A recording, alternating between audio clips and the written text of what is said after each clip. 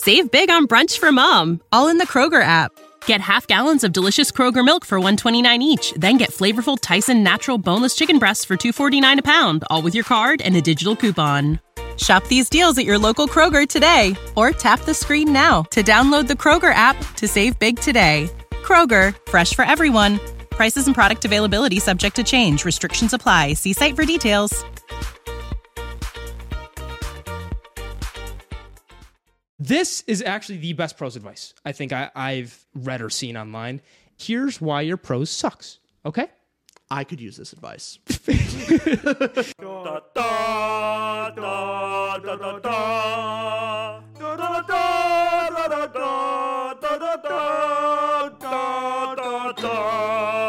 Hello, everybody, and welcome back to another Tutor Ramble episode. I am one of your hosts, Austin. And I'm Richard. And guess what we're doing today, Rich? Well, I mean, I do know, but how about you tell the audience? How about I tell the audience? Yeah. We are looking over the top 9 best advice from best-selling authors on how to write a beautiful, perfect story. Now, I'm going to ask the question that people listening and watching at home are saying. Of course. Why didn't you go the extra mile and do a little bit more research to get 10? Well, why is it 9? Let me tell you 2 reasons, Richard. One, I'm generally a lackluster human being. But the second reason beyond that, that's the one you're going to agree with, right? Yeah, completely. The second reason being, I'm not here to give you audience, and you, Rich, you've heard all these things. Simple advice like show, don't tell. We've all heard that. We've heard the advice like there's the plotters and there's the pantsers. That typical writing advice. I tried. I looked for advice that was rare. Someone might not have heard of this before, and hopefully this is 9 pieces of advice that you don't just hear every day. Okay. And it's really specific. And I broke it down like this. I'm excited about this because I think I constructed this in a way where of the 9 advice, the first 3 are general writing advice. Then 2 of the advice go into plot advice, 2 go into prose, and 2 go into characters. So we hit all different angles. How do you feel about that? I'm a bit more excited about that. It sounds like it'll be more interesting rather than something everyone's kind of heard before. That's what I'm going for, and I'm sure you will have your Richard advice could be the 10th advice as well. That's what I figured. That's always there. Yeah. I mean, whether you like it or not, Richard gives its advice. Okay. Now, you want to get right into the first advice? Right before we get into it. Yes. If you're interested in supporting us, go ahead and click the link down below for our Patreon down below. We appreciate it a lot. You get to join our exclusive Discord channel where we have monthly book clubs with us and also community-led book clubs. If you want people to talk to about your favorite books, join us. It supports us. It's great. We also have some writers in there. So hopefully this advice for any writers out there, or I think this could be good for readers to see what makes a good story. And I just want to get off to the first piece of advice. All right. And I will warn you beforehand, several of these are from Brandon Sanderson. So yeah, I kind of expected that. Yeah. As we go throughout, the different advice that I'm going through will be 4 or so of them have clips that we'll watch and we'll show you guys at home, and we'll go from there. Okay. So first piece of advice, and I want the Richard take on whether you agree with this or not. Oh, of course. First piece of advice is stop writing when you're feeling the momentum. Now, this is from Ernest Hemingway himself. One I do know. Very qualified individual. You know this part. Yes, I do. This is what Hemingway said. He said, the most important thing I've learned about writing is never write too much at a time. Never pump yourself dry.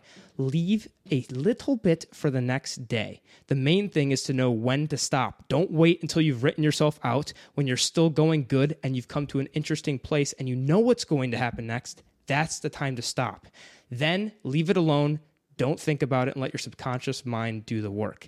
So he would sometimes just write 300 to 600 words a day. He'd be astounded if he wrote 1,000 to 2,000 a day. And even Pierce Brown, I must mention Pierce Brown, doesn't abide by this rule, but he does use it as a touchstone in his writing. And you can go from here. And why do you think that is good advice if you've heard it before? Oh, yeah, I've heard it. It's the exact same story from Ernest Hemingway that I was reading about, and how he got over writer's block, or at least prevented it, was it's always hard to start. Like, wake up the next morning and you have to start putting the pen on page again. It's hard to get started. But if you already know where you're starting, you're kind of good to go. So it's like leaving a little bit of fuel in the tank rather than running yourself empty. So he would deliberately stop when he knew what he was going to write next. Like, so he would write even like half the leave a half a paragraph empty, even though he knows what he's going to write. Leave it unwritten, and then the next day he knows exactly where to start. It gets him started going right into it. I feel like this is advice you and I needed to hear, mainly for probably. Life in itself, because your kind of work mode that you do in your life is, let me just look at a Tuesday and say, fuck that Tuesday. That is my work day, and I will do nothing else. And you'll forget to breathe. And then you'll gear yourself until you're dead. I get obsessive sometimes. It's just at times. Yeah, I go, it's all or nothing. I either have the laziest day ever and I can barely feed myself, or it's so productive that I just fall asleep like standing. And so maybe this isn't just writing advice. This is a life coaching advice. Yeah, probably. I could see that. And it's way easier to be a creature of habit when I think this is even something with working out and going to the gym is if you work to like you're doing it until you're working out 5-6 hours and ungodly, like more than Arnold Schwarzenegger. And then you are going to work yourself out so much that you can't work out for a week and be so sore. I learned that lesson. I learned that lesson the hard way. So basically, I was just starting to work out and went with Austin and tried to follow his routine. And you tried to give me a workout plan. And I pushed myself to the limit of what I could do. He did a great job. And the next day, I couldn't walk. I couldn't move my arms above my head. I was just dead. And I couldn't actually go to the gym for at least another week. To me, you were in actual like labor. It seemed like you were going through it. It was pain. It was agony. I think there was, thankfully, the one benefit is we had to move our friend. Yeah. And I worked out so hard that I couldn't get out of bed. Yep. So you had a proper excuse. Yeah, I was literally like laying down and heard the phone ring of a friend, and I barely reached it to like accept the call and put it on speaker. As I'm laying down, I said, "Hey, are you going to help us?" And I said, I can't move. No. Basically, picture a dead goldfish. Yeah, that's what you were. So to prevent that from happening, you leave yourself something the next day to do. Never finish to completion. Ernest Hemingway, and that's just life advice, writing advice. Don't work yourself to death. Like, obviously, get it accomplished, but you use your judgment, use your intuition of, okay, if I keep going, I'm not going to be able to write tomorrow or do whatever tomorrow. So I thought that was unique advice, because sometimes you just hear, hit this certain word count, hit this certain number, but this was more intuitive.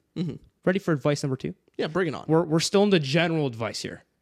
This one, we're going to show a clip from the man himself, Brando Sando, the Mando. And this advice is that ideas are cheap. You want to watch this clip? Fair enough. Here we go. Ideas are cheap. Brandon Sanderson, take it away. One thing to get over is the idea that great ideas make a great book. Well, a certain quality of idea is important. However, a great writer can take the most basic ideas and make a brilliant novel out of it. And a terrible writer will take the best ideas from the world and will turn them into something terrible. Okay?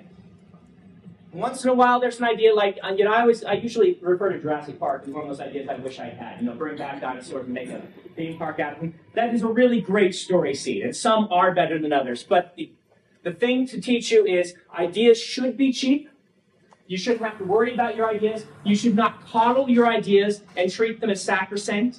You shouldn't think, I have this one novel I've been working on for so long, and it's the perfect book, and I need to just get it done, and then everything will be great. Instead, you should be thinking, boy, that book that I've been working on for 10 years, that I started, that is my baby, is such a big millstone hung around me. I should cast that aside, start fresh with something new, write it for a few months, and teach myself to write.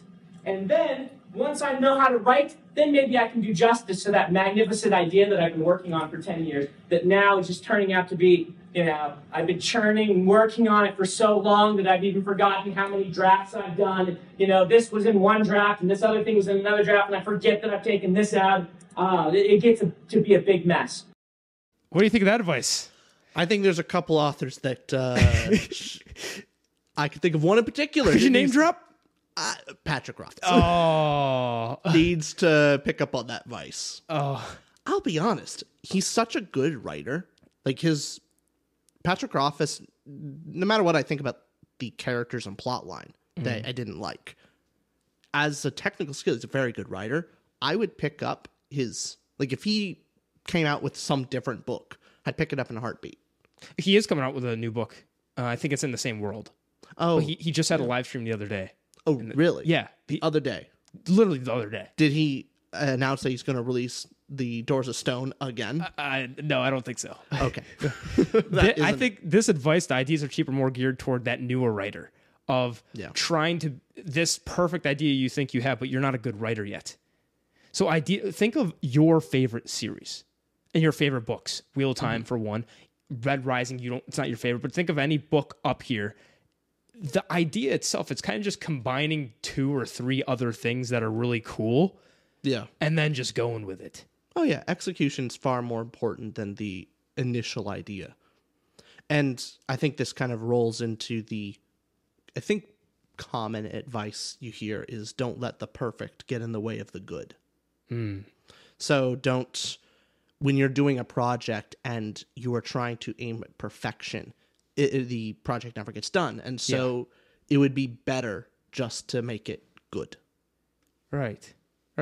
I know you used to have that problem a bit more so with your chapter 1. Oh, right. I was a chapter 1 rewriter. Yeah. You're letting the perfect get in the way of the good, where probably be best to just move on when it's acceptable.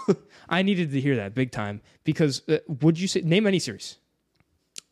Harry Potter. Harry Potter is the most popular and most top-selling novel series of all time, at least fantasy, by far. Yeah. And Harry Potter is just an element of, it's your academia with wizards. And it's your typical, like, it has probably inspirations from Narnia, I'd assume. Or just it's your fantasy. You've seen the same kind of tropes and you've seen the same kind of things. And she adds a bit of a new element to it and just runs with it because she was a good writer and made a good story. With anything, with Red Rising is take Hunger Games and add another little, add an element of Ender's Game little bit later on, and boom, Red Rising. Yeah. I mean, Wheel of Time is effectively Lord of the Rings, plus you add gender dynamics into it and politicking. The ideas aren't crazy. Yeah, no. I mean, but thing is, it's that initial idea isn't crazy, but as you get going, it starts to get more complex and more, you get all the details later on. Like they find themselves later. Yes. But the initial idea itself is not that complex. Their exceptions don't disprove the rule, but one exception I think is Pure Nessie that we read. That idea is just, that's mind-blowing. Yeah, it's a great idea. It's just right out of the gate, like great idea, great execution, and there's not a lot of room for discovery along the way. It just had to be good from the start. Yeah. Now, advice number 3. This is the last of the general advice, then we'll get into more specific advice. This one is Charles Dickens says basically get a life. Charles Dickens says he was writing this to some German novelist named Sophie Verena, and this was what he said to her. He said, "You must remember that in all your literary aspiration, and whether thinking or writing, it is indispensably necessary to relieve that wear and tear of the mind by some other exertion that may be wholesomely set against it. Habitually, I have always had, besides great bodily exercise, some mental pursuit of a light kind with which to vary my labors as an author. And I have found the result so salutary that I strongly commend it to be the fair friend in whom I am deeply interested." Isn't he so elegant with that? Like I hardly could read that. Basically, in 2023's words, touch grass. Touch grass. Genius. Charles Dickens says, touch grass. Yeah. Well, I think even further to his point of why it reaped rewards for his writing is when you are writing, you inevitably are bringing in parts of your own life. If you have not lived a life, how the hell are you going to write about anything? You don't know anything. Maybe you know technical skills. Maybe you know sentence structure. Wasn't Terry Pratchett a reporter or something like that? And so a lot of his books are inspired by the people he's just seen. Yeah. And went from there. The people that have lived the best lives have the most potential to write the best stories. Because they have great stories of their own as well. You look at Marcus Aurelius's Meditations, and one of the lines in there that he talks about is he's very thankful that he doesn't consider himself a philosopher. Yeah. He is not, and how he puts it is he's a student of philosophy, but he uses it in a more practical manner. He is very happy and fortunate that he's not constantly sitting there thinking and philosophizing and always thinking about the actions rather than actually doing it, where he puts his theory and he doesn't think about the theory much anymore. He just acts and practices, and it leaves so much anxiety behind. Right. And I think to his point, it's, philosophy without practice is pointless. And so it's important to actually do something with what you know. So he was a student of it, but he wasn't the teacher. Yeah. In that regard. And he just knew, he talked to himself in his writings, he said, yeah, I do not have the temperament to be a philosopher. It bothered him of thinking about stuff that had no real purpose and that actually didn't change anyone's lives. It didn't do anything. You and Marcus, you have a lot in common. I mean, you are very much a student of mine. A bald. Oh, damn! I could have went with the bald joke. I don't even know if he's bald. I thought that's where you're going with it. I tried to cut it off at the pass. You've been primed for all those jokes. I was going a different route, but we'll stick with that. Okay. He's bald at some point. I mean, hey, he's been in the ground for a lot. He's bald by this point. Oh, that's sad. Everyone's bald eventually. Yeah. Well, actually, no. I think hair does stick around for quite a long time. Oh, we were at the museum where that 10,000-year-old mummy, remember, still had hair. I don't remember that. Okay. All right, next one. We're going over plot advice now. This is advice. This is the fourth piece of advice, and these next two will be on the plot. Now, this is great. If you haven't heard a clip like this. This advice is that, okay, I won't even paraphrase it. I'll just say all bad plots have this in common. Okay? And this is the South Park creators. So you already know where this is going. The South Park creators say this is the number one thing that's allowed them to create good plots in South Park. Here's what they have to say. We've found out this really simple rule that maybe you guys have all heard before, but it took us a long time to learn it. But we can take these beats, which are basically the beats of your outline, and if the words "and then" belong between those beats, you're f***ed, basically. You got something pretty boring. What should happen between every beat that you've written down is either the word therefore or but, right? So what I'm saying is that you come up with an idea and it's like, okay, this happens, right? And then this happens. No. It should be this happens and therefore this happens. But this happens, therefore this happens. And that, as soon as we are able to, and literally sometimes we'll write it out to make sure we're doing it. We'll have our beats and we'll say, okay, this happened, but then this happens, and that affects this, and that does to that, and that's why you get a show that feels like, okay, this to that, to this to that, but this, here's the complication, to that. And there's so many scripts we read from new writers and things that we see. God, I see movies. And, you see movies that you're just watching, and it's like, this happened, and then this happens, and then this happens. That's when you're in a movie just going, what the am I watching this movie for? And just like... Palpatine somehow returned. Somehow. Oh, God. Somehow Palpatine returned. Every bad plot anywhere is just, if you can fill in, this, then this, then this, then this, then this, is a boring, horribly written plot. That's most Hollywood movies at this point. Honestly, that kind of sums up why I'm bored with most movies we've seen so far. Oh, I expected you to go on with a rant about Star Wars. Oh, no, it's just in general. Just all of them. Where I'm even thinking of something like Top Gun Maverick. Top Gun Maverick was good. That was a great it's movie. simple. Yeah. Like, it's not like it was super complex or anything, but think about like one of the key moments in the story is it's all there for. Like, why is he called in? Because he's the best. And then therefore he teaches a class. Class is not as, like, they're good, but not as good as Maverick. Therefore, he does the mission. And, he does the mission and it fails. Therefore, someone has to help him, the one he trained. Like, it is, like, follows... Well, the complications. But what happens is get shot down. And then, Yeah, exactly. It follows that exactly. It's Usually not a bunch of yeah. this. And that's when you're reading your own plot and going over, hey, am I writing a good story? Is this a good story? And it's just a bunch of sequence of events happening. Yeah.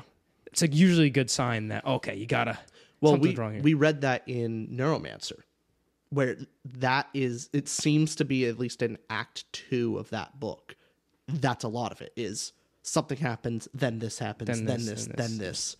I've noticed that sometimes in sci-fi, what you have to read is not exactly the plot details, is the plot on the surface is then this, then this, then this. But then by the end is now confusing because you go, because it's like then, therefore. And you're caught off guard of like, wait a minute, hold on. Why did this happen? Right. And then you have to go back and think about it. And you go, okay, yeah, the surface level plot was a bunch of and thens.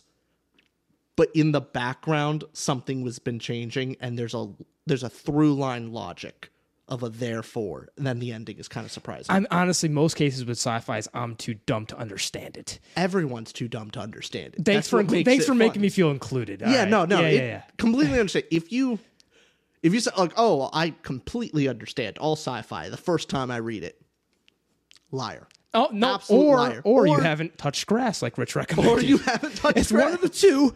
There's no in-betweens. Yeah, I mean, it's just a mental exercise sometimes. I mean, sometimes it's just not very well written. That's also the case. Happens, yeah.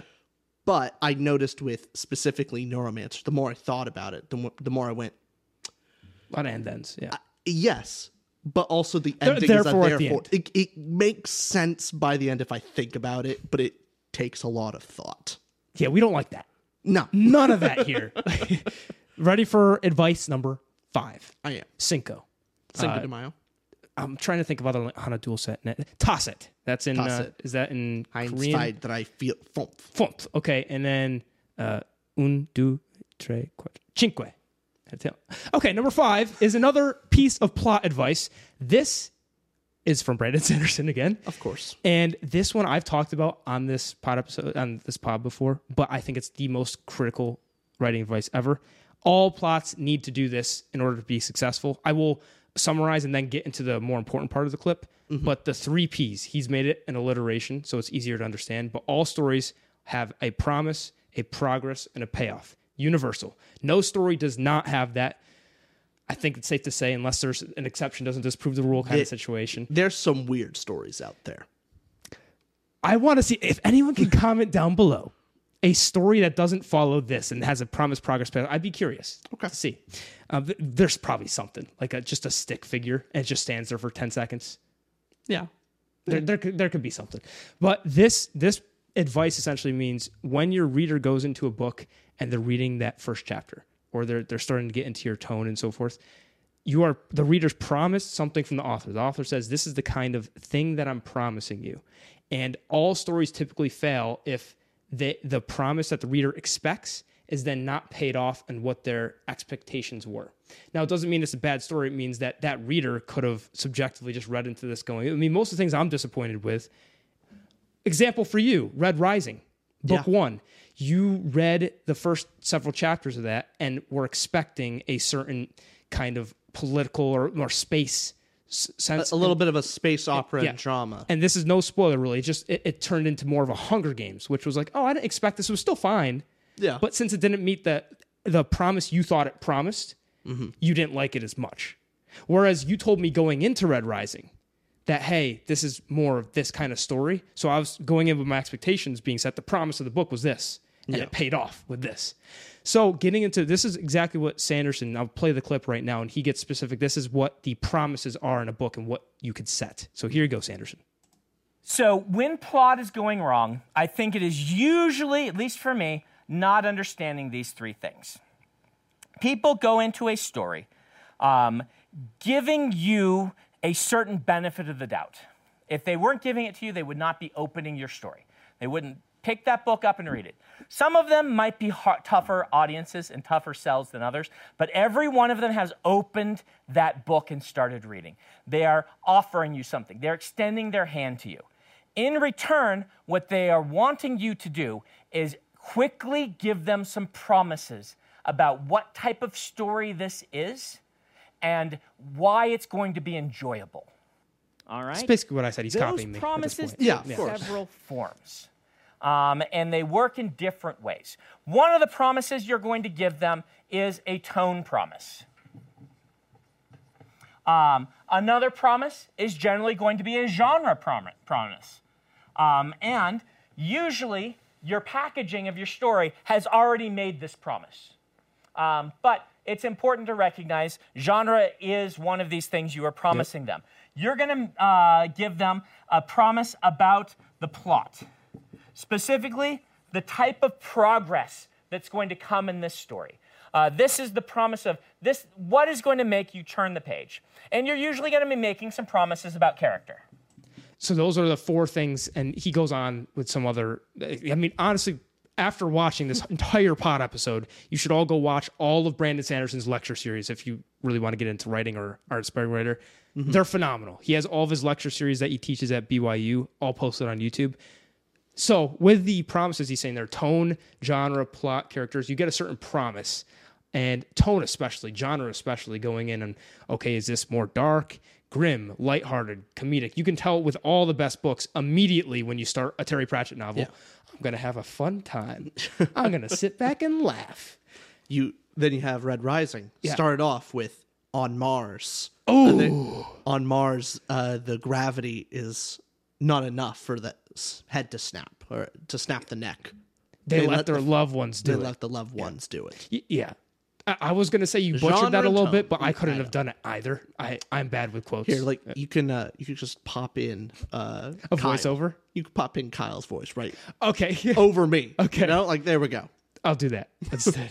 You're not going to do that. You never do my editing, guy. No, I don't. I always ask for editing things, and you never do it. All right, I'm going to do this instead. On Mars, there's not much gravity, so you have to pull the feet to break the neck.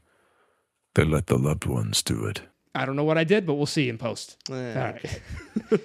So go on with that, yeah. Oh, no. There's so many examples of that. I would say there are plenty of good stories out there that miss the mark on that. And that's probably why. Because there's plenty of series out there where maybe the first book is kind of hard to get into and you just don't see the promise. And it's not really clear.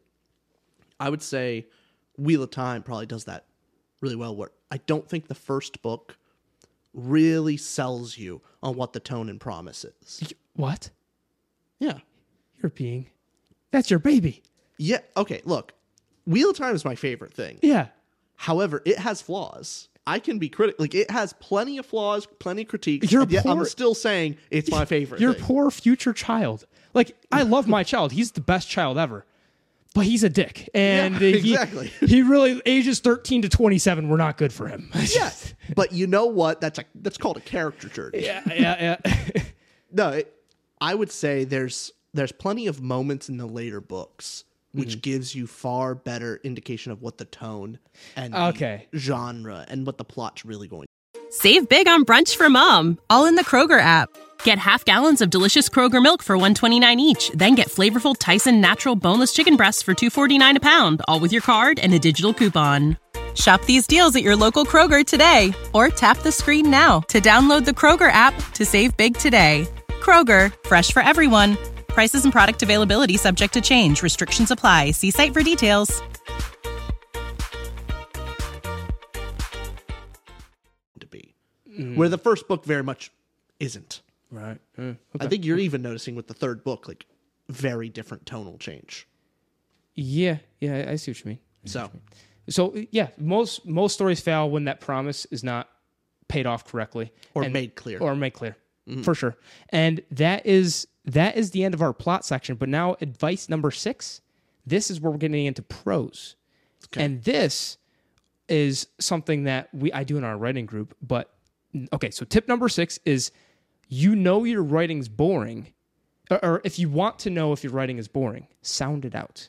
Now, this advice is from some authors I haven't heard of, but several authors: Jim Harrison, George Saunders, and Jesse Bell. I haven't heard of those authors, but they were saying that instead of focusing just on the plot, right? Instead of thinking, is my story boring? Like, what's happening? And you think of your writing as in this sequence, and then this sequence, and then this sequence. I shouldn't say and then. A good story should be therefore this sequence, but this sequence therefore. I stumbled right into it. There you go. I learned from previously. So instead of thinking what is happening in my story, sit there, look at what you wrote, and sound it out loud. So read your story out loud to yourself, and that will indicate to you where the energy is. Now, this is the specific quote. So George Saunders says, In many drafts, when he can no longer see the work with fresh eyes, this was Jesse Bell. When he can no longer look at it with fresh eyes, he will say sound gives us clues to what's necessary and real. So when you read your own work out loud, there are parts you might skip over. Like if you're kind of skipping over a part, it's not that exciting. You're like, okay, there's probably something here that's wrong. And so you'll find yourself wanting to speak them, and on the stronger parts, you'll be into it and going like, saying each word and having more diction and more clarity, and you'll be more excited and invested in it. That's how you can tell yourself, okay, there's something here, or there's something here that's wrong. What do you think of that advice? It makes sense, because if you're skipping over something, so often if you're reading something and you're skipping over something, the reason in your head is like, I already know that, moving on. Yeah. But in making your own writing, there should never be that type of moment like, I already know this, I'm just going to move on. Mm-hmm. Something that I've heard a lot with people who read Tolkien, and one of our friends who reads Stormlight Archive, is there were sections that he just skipped over, like completely. The interludes mainly. And I mostly blame that on the reader, like that's their fault. But that is certainly something of, you shouldn't have that feeling, and if you are, maybe it's the wrong story for that person. So now, that's someone taking someone else's work and reading it. And not every book is for every person. So maybe that story doesn't need to be changed. However, if you're the one writing the story and you're skipping over it, parts, imagine what the reader's going to do. The book needs to at least appeal to you. Yeah. Every part should at least be important and exciting to you, the writer. If you, the writer, aren't that interested, what is the reader supposed to feel? Yeah. So you're reading out loud going, that guy's me. Yeah.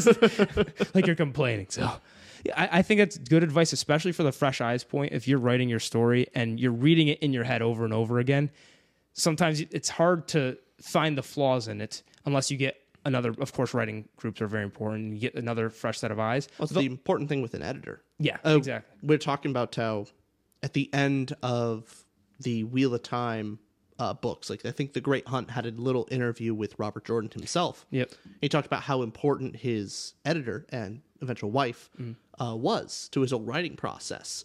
Is in his head, he knows what he's talking about. He knows exactly where the character's supposed to go. He thinks this is being interpreted correctly and people understand. Then his wife picks up, reads it, and goes, yeah, that ain't clear at all. What's going on? What the hell's going on here? Divorce. I don't think she said that. But. No.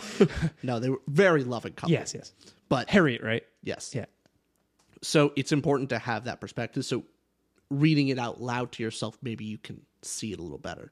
Now, the best solution is still to have someone else read it and see if they understand what you were thinking. But if you have someone like Rich as a friend who would never read your own work and you only have yourself, this is great advice for someone like me. Yeah, exactly. I mean, why would I waste my time reading your book? Next piece of advice. This one is also on prose. This is tip number 7 on here's why your prose sucks. Okay? I could use this advice. And this is, again, from Brandon Sanderson. This is our... Okay, there's one more Brandon Sanderson after this, but this is our second to last from Sanderson. This is the... I will preface this because he has a whole lecture on this where he goes like 10 minutes into this in detail. I will play the clip toward the end where he says the more important aspect, but I will do my best to explain and preface this video coming in. Okay. I do want to say that article that came out several months ago where they said Brandon Sanderson is your god. Yeah. It's people like us where I kind of get it. Oh, yeah, totally. I understand why that's the headline. Like, we were upset at that article. Obsessive over Sanderson, though. But I get it. There's a reason they wrote that article. There's a nugget of truth there. Yeah.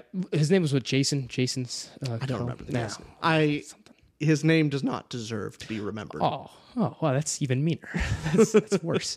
But yeah, I do praise Sanderson like all the time. Yeah. So this is why your prose sucks, okay? Good. I have to have a hot topic headline to start this with. This is actually the best prose advice I think I've read or seen online is the concrete versus the abstract. I went over this with you in the past, like off camera and whatnot, but this whole concept, and to get into more detail, is think of prose as a pyramid, where On the very top, you have your abstract, and on the very bottom, you have your concrete. Now, what do I mean? What does Sanderson mean? And by the way, Sanderson said this was one of the best pieces of advice he got, not from a teacher, but from a fellow student in a class in his grad program. He told him this, which is very neat. So what do I mean by abstract? What does he mean by concrete? Abstracts are words that when I say dog, for example, that's a more abstract word because when I say dog, Rich, you're thinking of a dog. I'm thinking of a dog. The viewer, Dave, is thinking of a different dog. We could have Dave. Hey Dave again. So we could be thinking. I could be thinking of a Yorkshire Terrier. You could be thinking of Maltese. They could be thinking of a Golden Retriever. It's more when you just say dog, we're not grounded in what that is. Mm-hmm. When you say the word love, like love for what? A friendly love, a romantic love. Like I love this cupcake. Like what are you loving about? It's a very abstract word. Mm-hmm. Now, to ground the reader more into concrete language, and the example that Sanderson uses in his lectures, imagine you described a dog as a white-furred, whimpering dog bloodied on the side of the road after getting ran over by a car. We all kind of have the same image of that dog, and that brings you more concrete. Now, he says, I'll preface this right before he gets into why going down the scale is good and bad. So going from abstract to concrete, because your entire novel should not be concrete, because that would be a lot of words. And now I'll say that this is Sanderson's advice on when to go into the concrete and what makes good prose. Now, there's a lesson to be learned here, however. Down is not always better. As in more concrete. We talk about in writing this phrase called show, don't tell, right? And it's become a mantra. It's this thing, it's like, anytime anything's wrong in a story, people be like, well, you didn't show enough. You told too much. And they're often right. But show versus tell is not something to hold up as like the absolute gold standard, because almost always showing more and pulling down on the pyramid abstraction requires what? More words. More words. And so the more words you spend, the more concrete you can generally make things. Now, if you understand this model well, what you're going to do is you're going to learn how to use those more words to pull yourself down rather than just using words that are meaningless. And you will find, if you actually look at your writing, you will be using a lot of meaningless words. You'll be doing a couple of things. I do this a lot in my first drafts. You will be doing what we call a tell, then show. This is where your paragraph starts with like a line kind of explaining that, he was a really nervous person. And then your next line is, he sat at the table tapping his pen against it and moving his foot like this. That is what we call a tell, then show. The show is enough. You don't need to have a thesis sentence in your paragraph telling us what you're going to then show us, but we do it a lot because as writers, we're trying to organize our thoughts. And then we go on to the show. You will find these all the time still in published books where the author didn't catch that one and delete it out. You want to learn to delete those out. I have a lot of a word that comes up that is very controversial in this is the word suddenly or abruptly. A lot of writers will say, just don't use that, just make it abrupt or sudden, the thing that's happening. I still tend to prefer using the suddenly because it becomes a marker very well to the reader. But this is why we say get rid of the passive voice. Get rid of too many adverbs. Get rid of too many descriptors that don't actually pull you down on the pyramid of abstraction. And you'll find you're doing this a lot. You're using a lot of veries. He was very mad instead of saying he was irate. Irate is further down than very mad. But very mad uses more words. Anytime you can go down by using fewer words, you're almost always wanting to make that change. That's the most important piece of advice there. And basically, any time you can go down from abstract to concrete with using fewer words, that is better writing. It's why I say Terry Pratchett is the best writer. Yeah, he does this perfectly, right? Perfect. Yeah. That is exactly it. Like, look at these books. Oh, like that. Eric, 20 is a whole book. Look how thin this is. It's effectively a novella. And yet every word's essential. It's incredibly descriptive. It is perfect in that way. He uses the most concrete words he can, pulls down from abstract to concrete, and keeps you grounded that way. To be fair, that's also why, God, I'm trying to remember his name. Name of the Wind guy. Patrick Ruffus? Yeah. That's why Patrick Ruffus You is said a his good name writer. this episode. I know. I'm not good with names. I This- forget your name sometimes. This is a problem. I know. My brain is a sieve when it comes to names and dates. But Patrick Ruffus does this exactly. Yeah. He uses the perfect words to describe a scene. Now, it's a little bit thick of a book, but for the most part, he does do this. He doesn't use very many varies. I'd say when we're rating our prose and dialogue, when we come to that, this is an important standard that makes good dialogue, that makes good writing. Yeah. And now we're getting into my favorite pieces of advice. Okay. Character advice. So this is number 8 on the scale. Remember, we actually have 3 more pieces of advice because you're giving us the 10th one, Richard. Oh, okay. So you better start thinking. I got to think of it. You got to think. You're giving you springing time. something on me. Okay. Yeah. But I'm not just pulling it out of nowhere. I'm giving you a couple more tips so you can ruminate on what to say. So this is advice number 8. This is the last one from Sanderson. This is how to write a compelling character. Is very simply this. He says, stop using character archetypes and start using character motivations. And sounds very general, but look at this specific example that kind of really helps explain how Sanderson's able to create incredible characters, right? Man, he took my piece of advice. That was going to be mine. Damn it. And then Darn it. Tip number 9 was going to be yours as well. I know.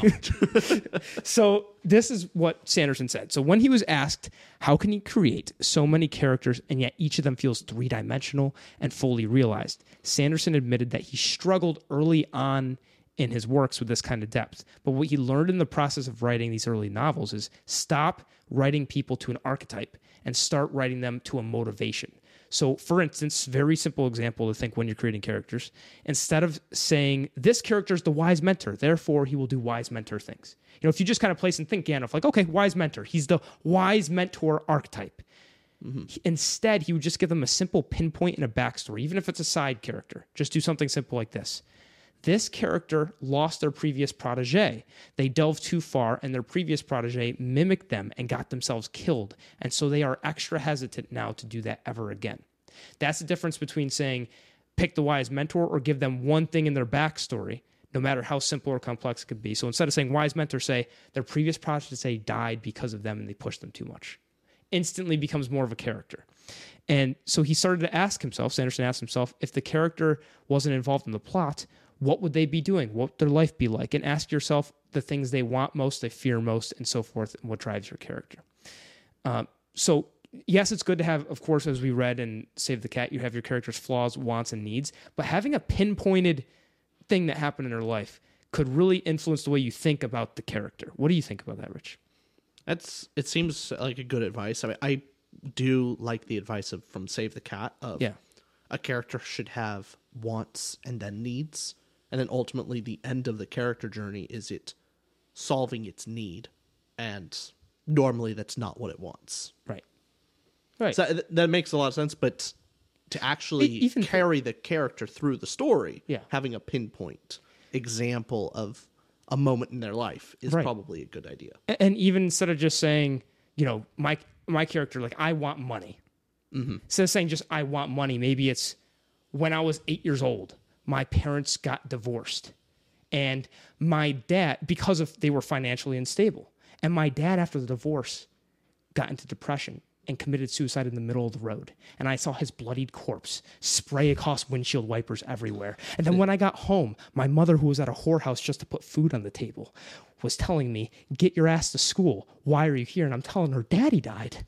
What do you mean, Mom? As several men are walking in and out of the house. And I'm crying tears going, Mom, what do I do? What do I do, Mom? I'm so impressed how you're able to open up on the internet about your life. Mom, Dad, I'm so sorry. They're great. I have great parents.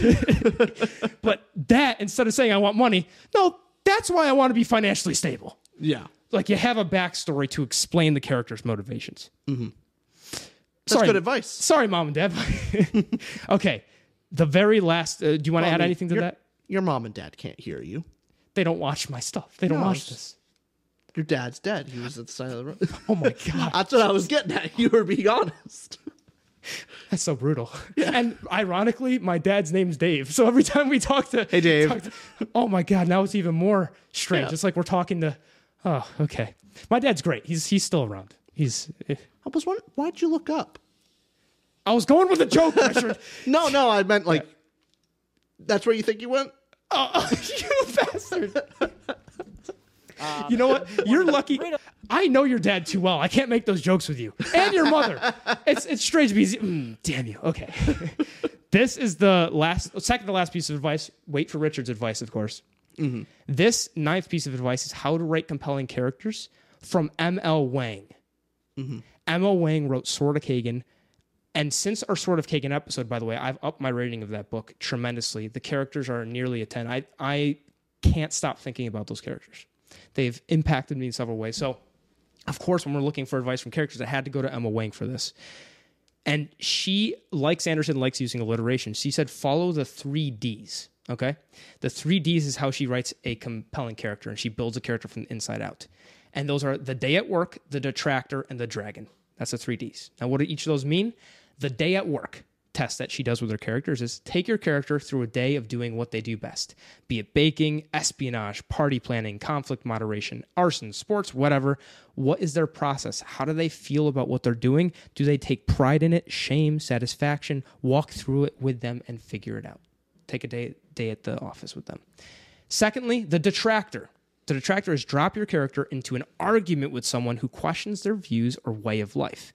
And by the way, this would be great with Rich. Rich always does that with me. So the detractor is put the character with Richard. That's Emma Wang's advice. So this is for maximum effectiveness. The detractor must be your character's intellectual equal. Okay, in that case, no, because you're inferior.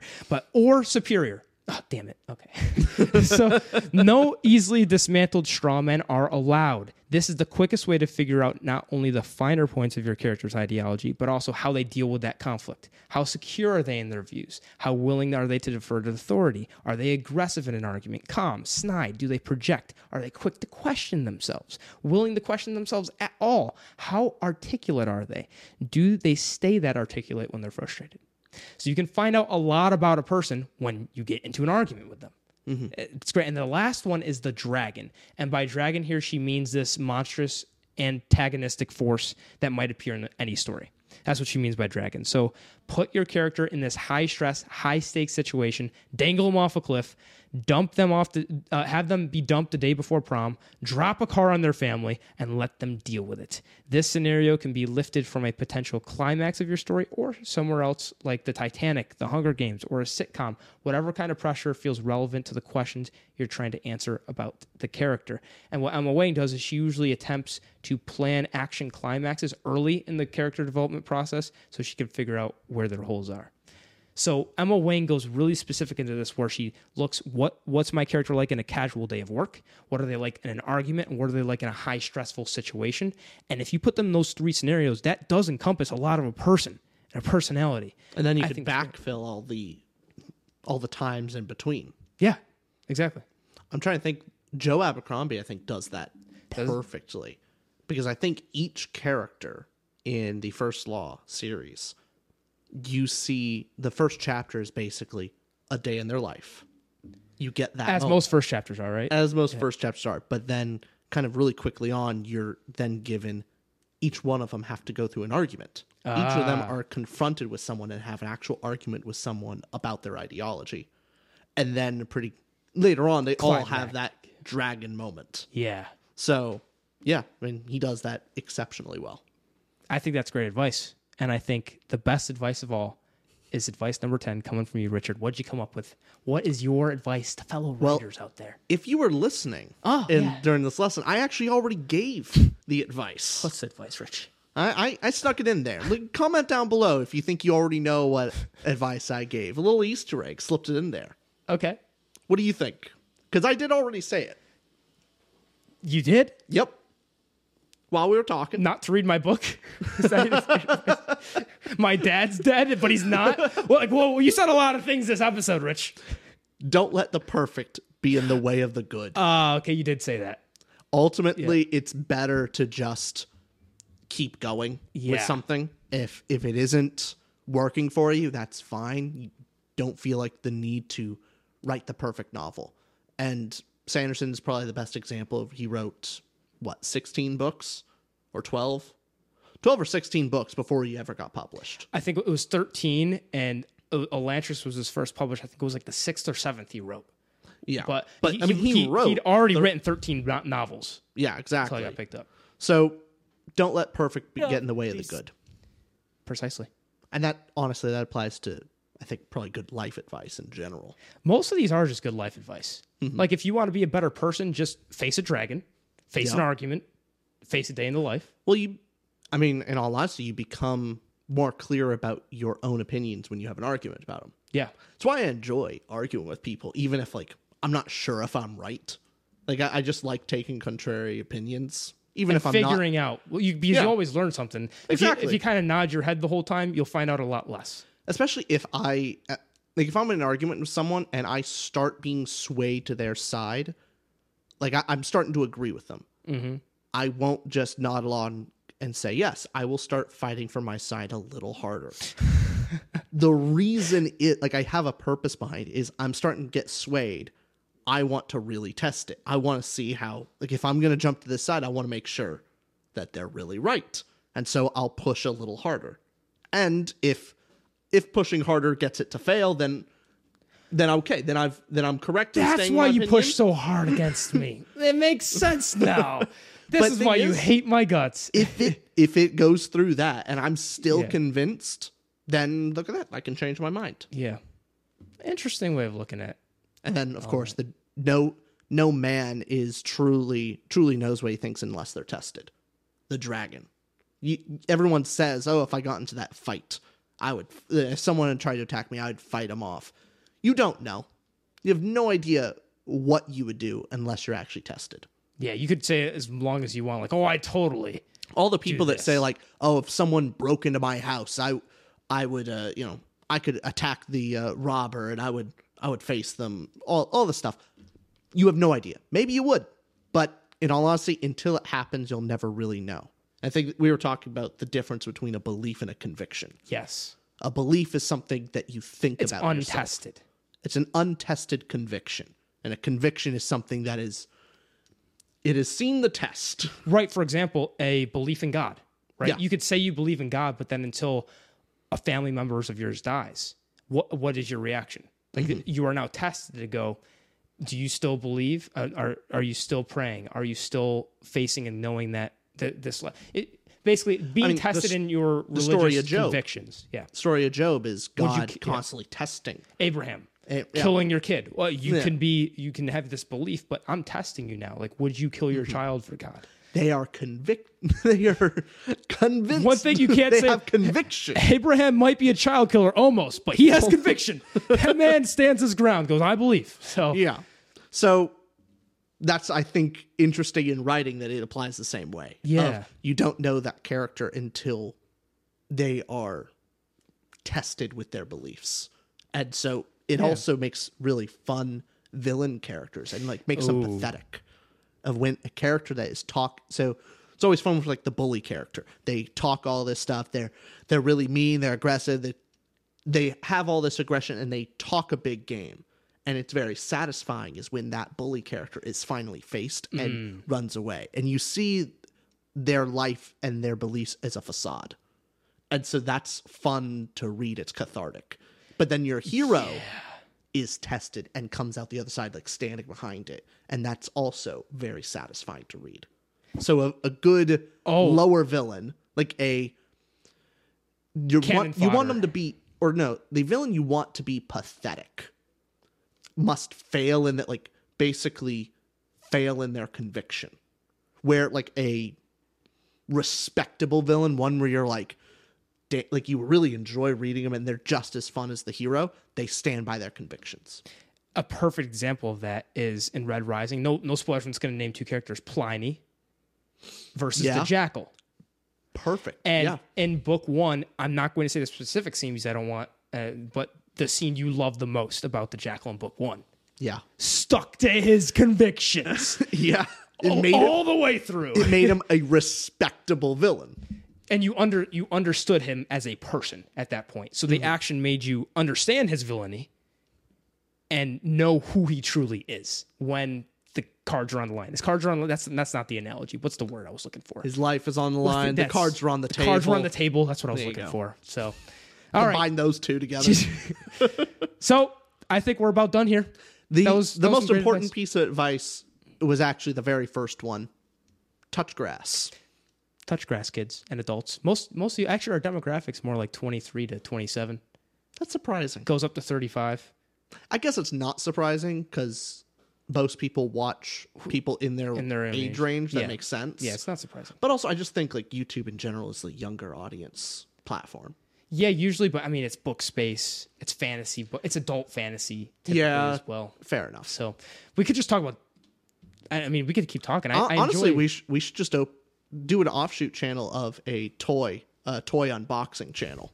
And we'll just get all the 8-year-olds. Actually, we do have an unboxing of books that were sent to us coming soon. Yeah, so there we go. Cool. We'll get the young audience then. Rich, I enjoy talking. Young people like unboxing stuff. Yeah, do you want to keep talking? Is this... I don't think that's in my contract. I will only talk to you the contractual limited agreement. Beyond that, no. Okay. Bye, everybody. Bye. Da-da-da-da.